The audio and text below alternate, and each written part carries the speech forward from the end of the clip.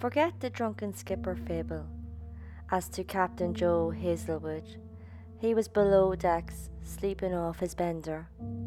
At the helm, the third mate may never have collided with Bligh Reef had he not looked at his raycast radar.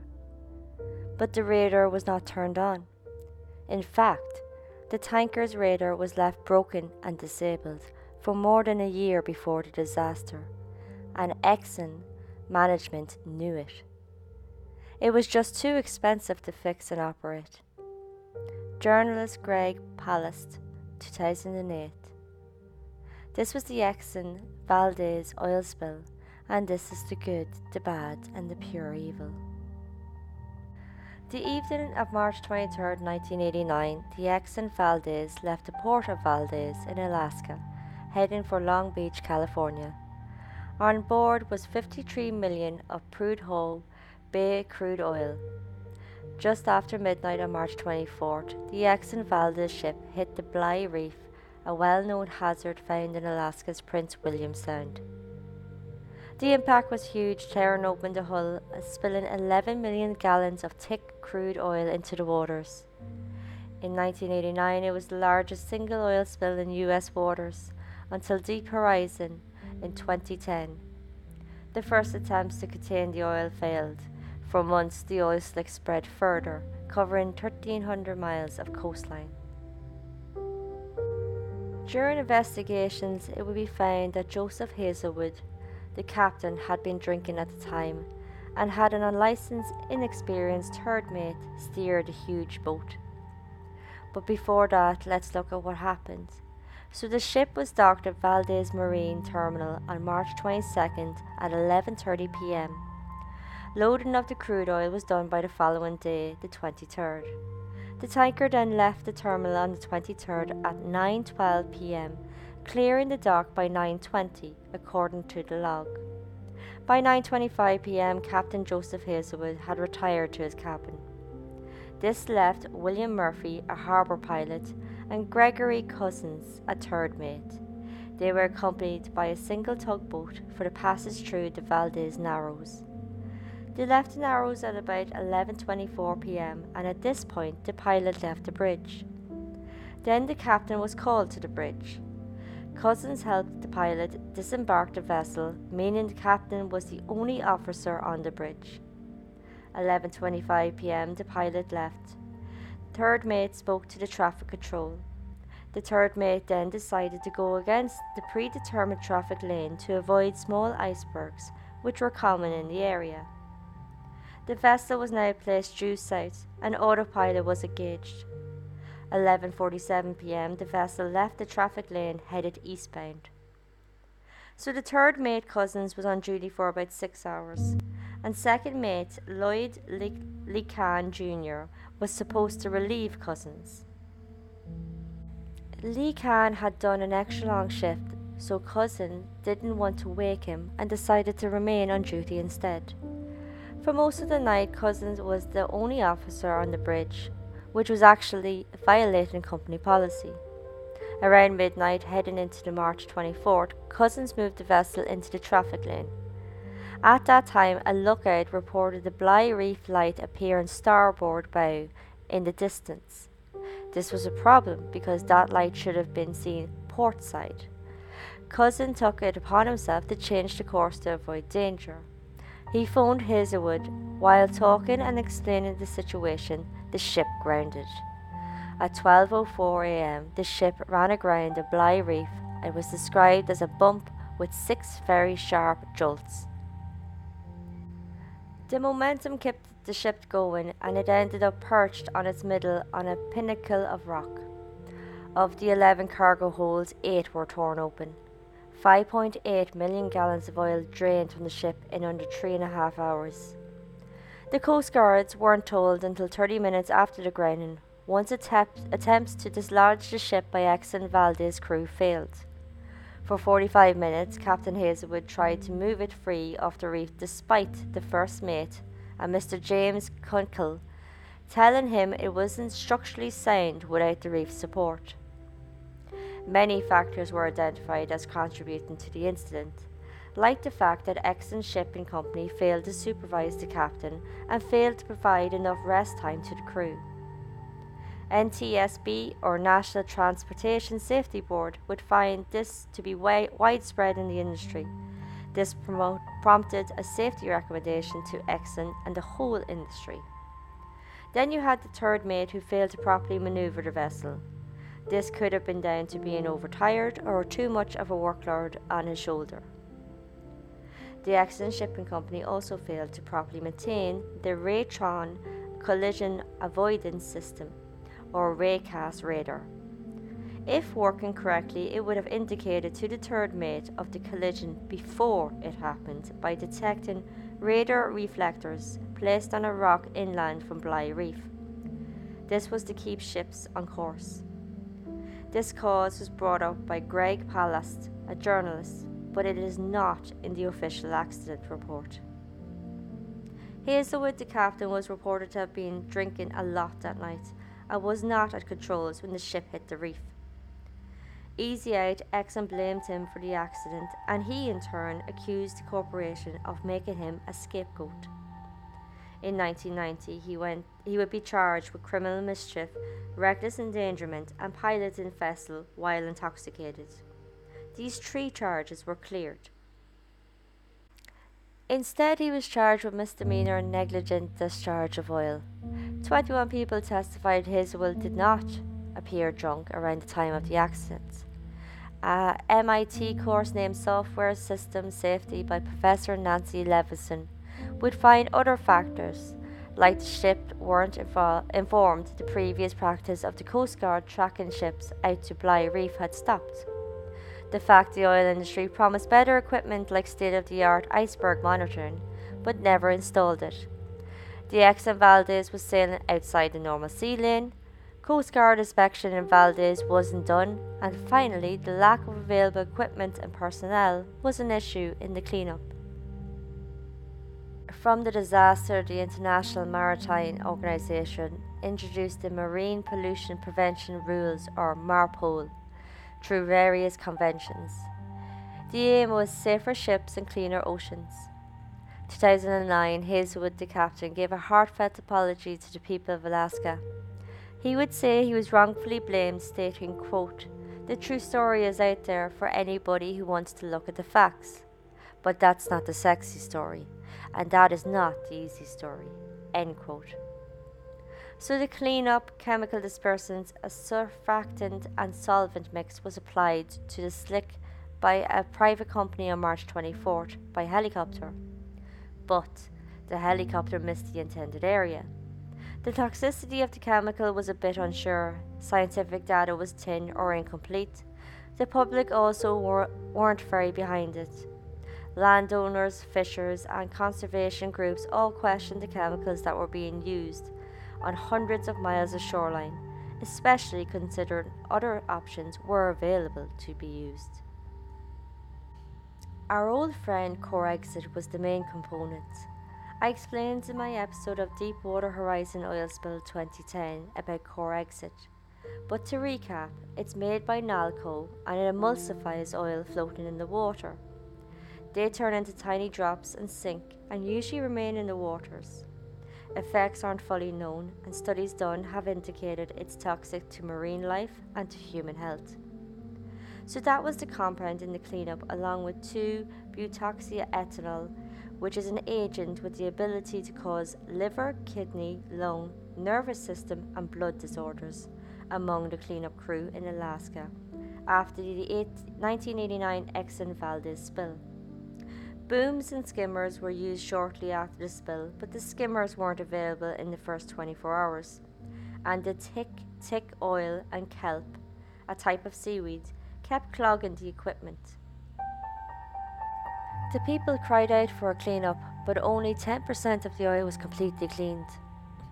Exxon was hugely criticised for its slow response, and the mayor of Valdez, John Devens, said the community felt betrayed by Exxon. Over 11,000 residents from Alaska, some Exxon employees, worked tirelessly to restore the environment they once had.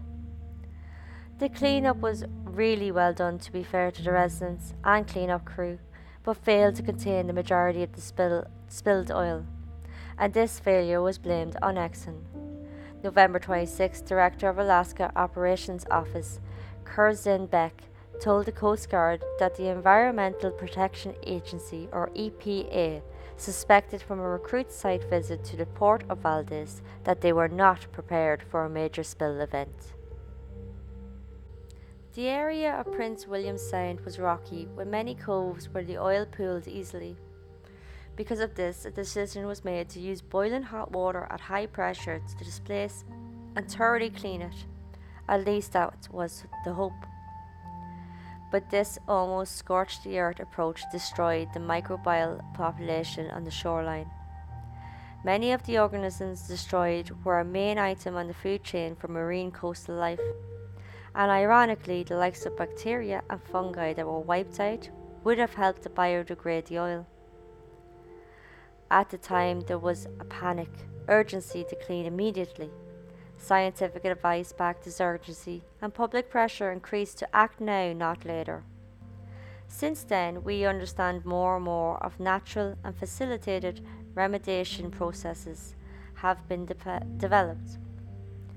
This understanding actually in part came from the opportunity to study the Exxon Valdez spill.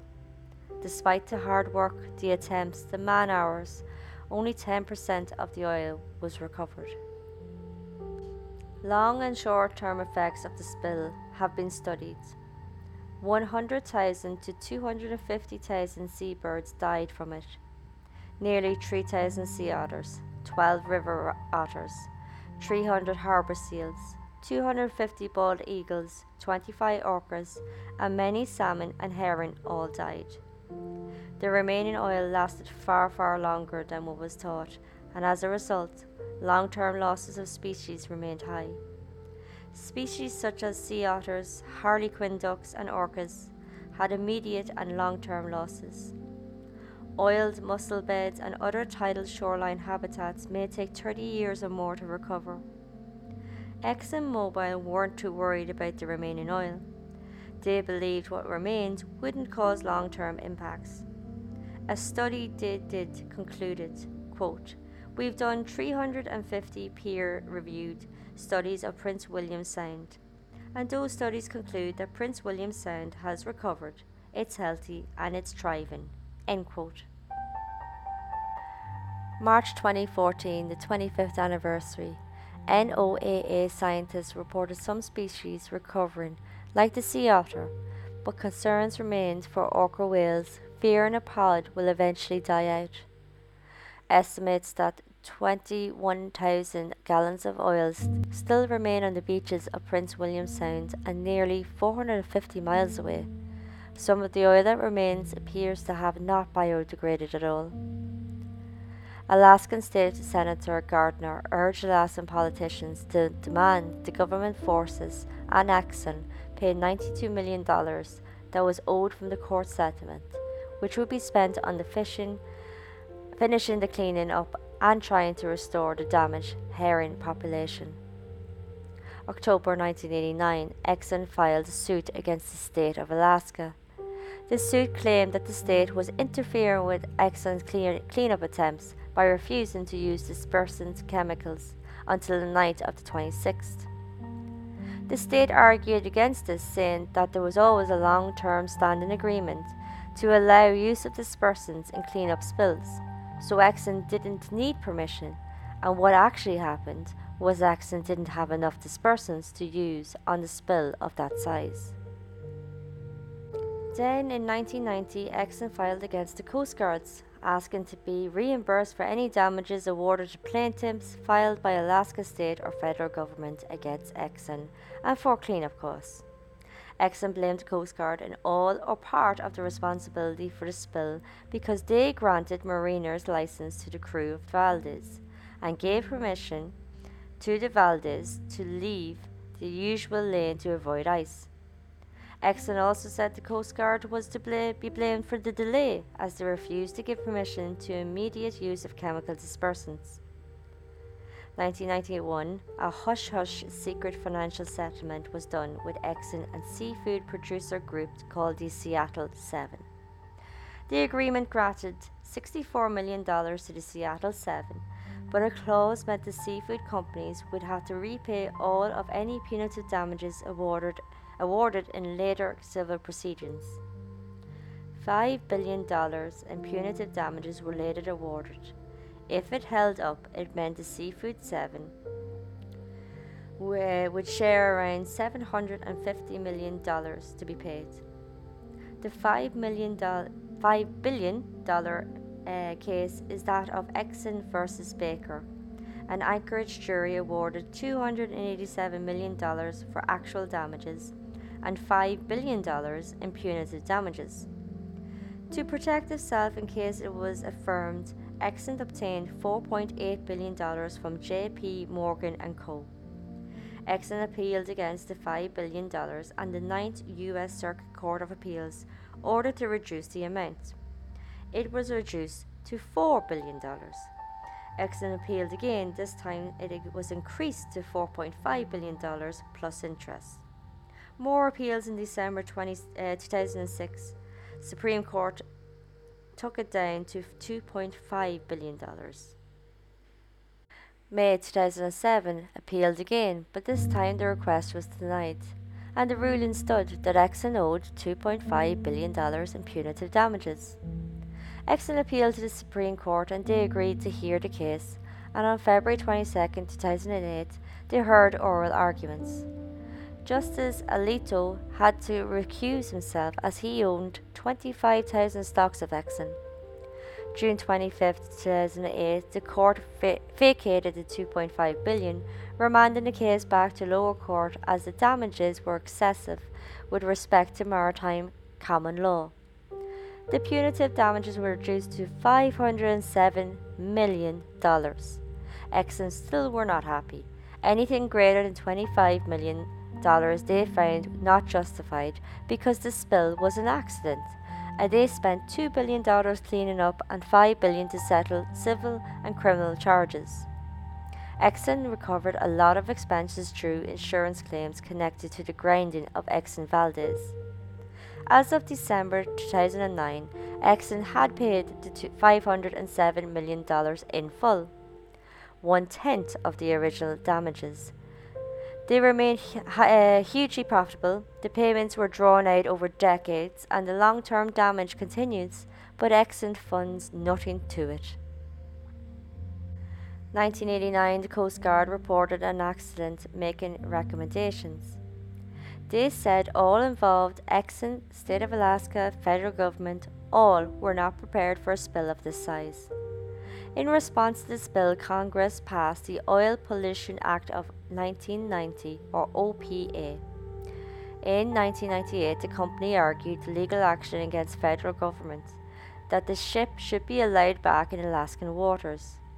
This was down to OPA prohibiting any vessels after March 2, 1989 that had caused a spill above 1 million gallons of oil from operating in Prince William Sound.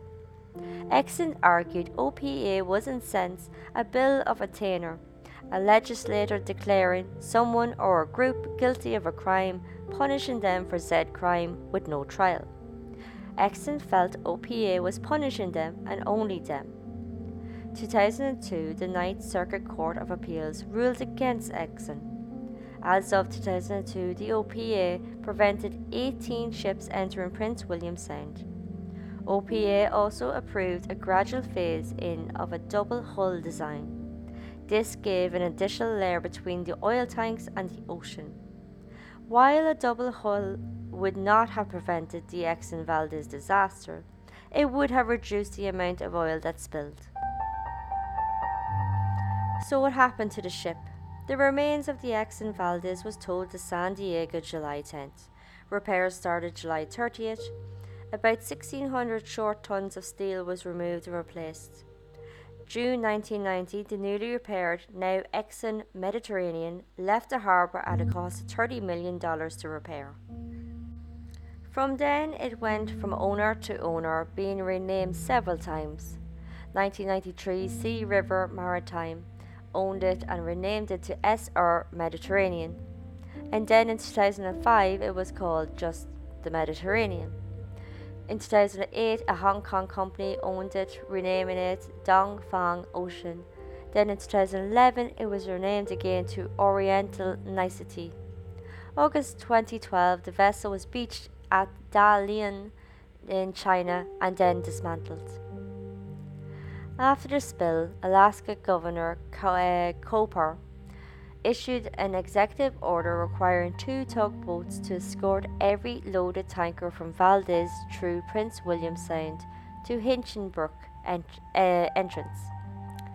Tankers at Valdez are no longer single-hulled. As of 2015, all tankers are to be double-hulled. 1991, following the collapse of the local maritime population, the Chugach Alaska Corporation and Alaska Native Corporation all folded. Other areas affected include the loss of recreational sports, fisheries, tourism, and what is called existent value, which is the value to the public of the area. In 2010, CNN reported about studies on the cleanup crew, who were now sick, very sick, and warned those then working on the Deepwater Horizon spill to take heed. And that is the Exxon Valdez oil spill of 1989. Thank you all for listening. Join me next time as I look at the Stardust Fire, a fatal fire that happened in the Stardust nightclub in Artane, Dublin, Ireland in the early hours of Valentine's Day, February 14, 1981. 800 attended an event, but 214 were injured and 48 sadly died.